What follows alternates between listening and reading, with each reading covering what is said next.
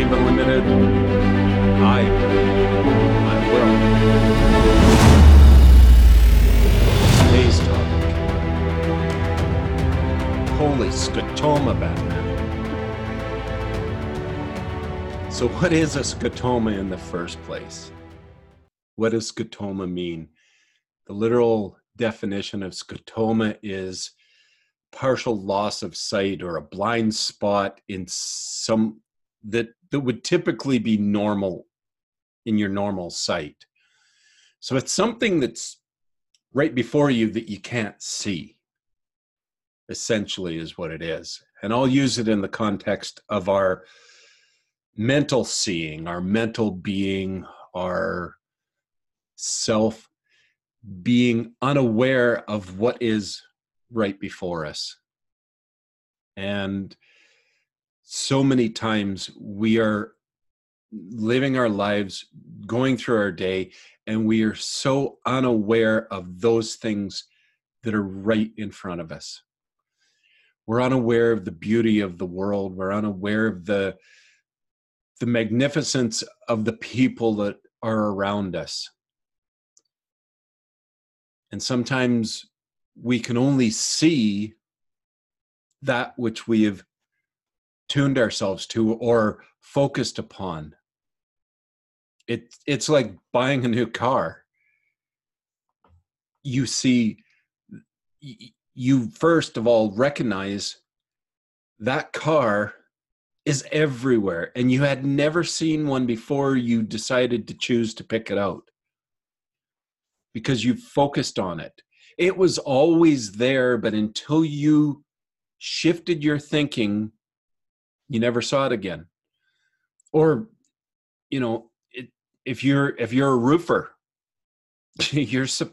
you wouldn't believe the number of roofs that you notice, and you notice that they're time to be repaired, or the skill at which somebody has done the job. You notice it because it's something that you are prepared to see.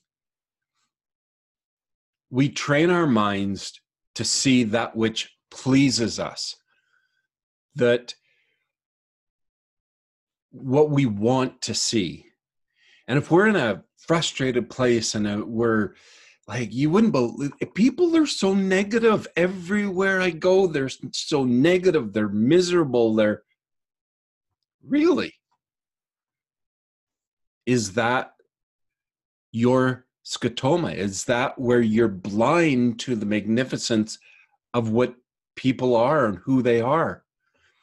Are you blind to the goodness because you're focused on the frustration?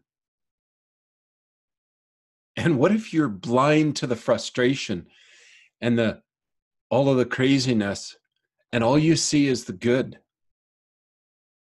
That puts you in a precarious place too. We have to be aware of where we're at and where we want to go, and follow that path. There is no right or wrong way to do anything in life.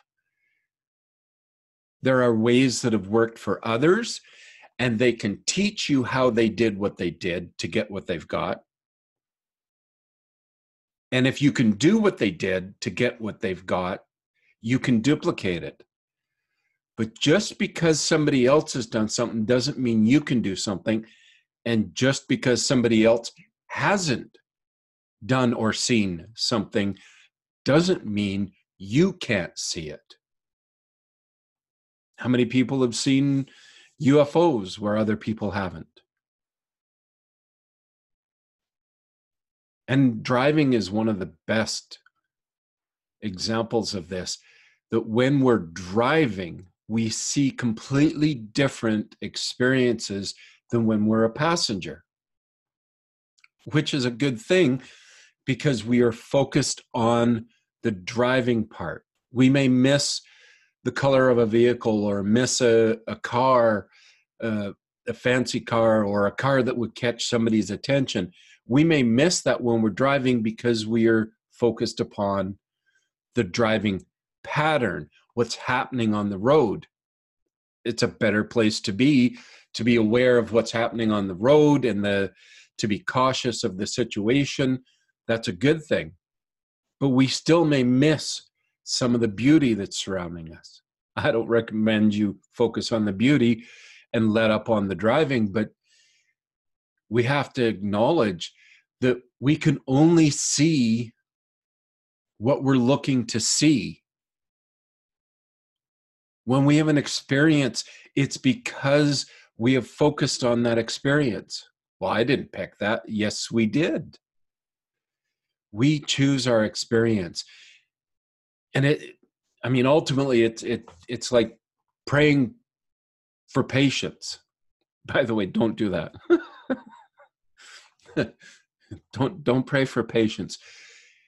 You will be gifted with more challenges and more to be patient for, until patience comes from within. And then you shall receive patience. You don't get the gift of patience. You get trials that will build patience in you, because that's how you get patience.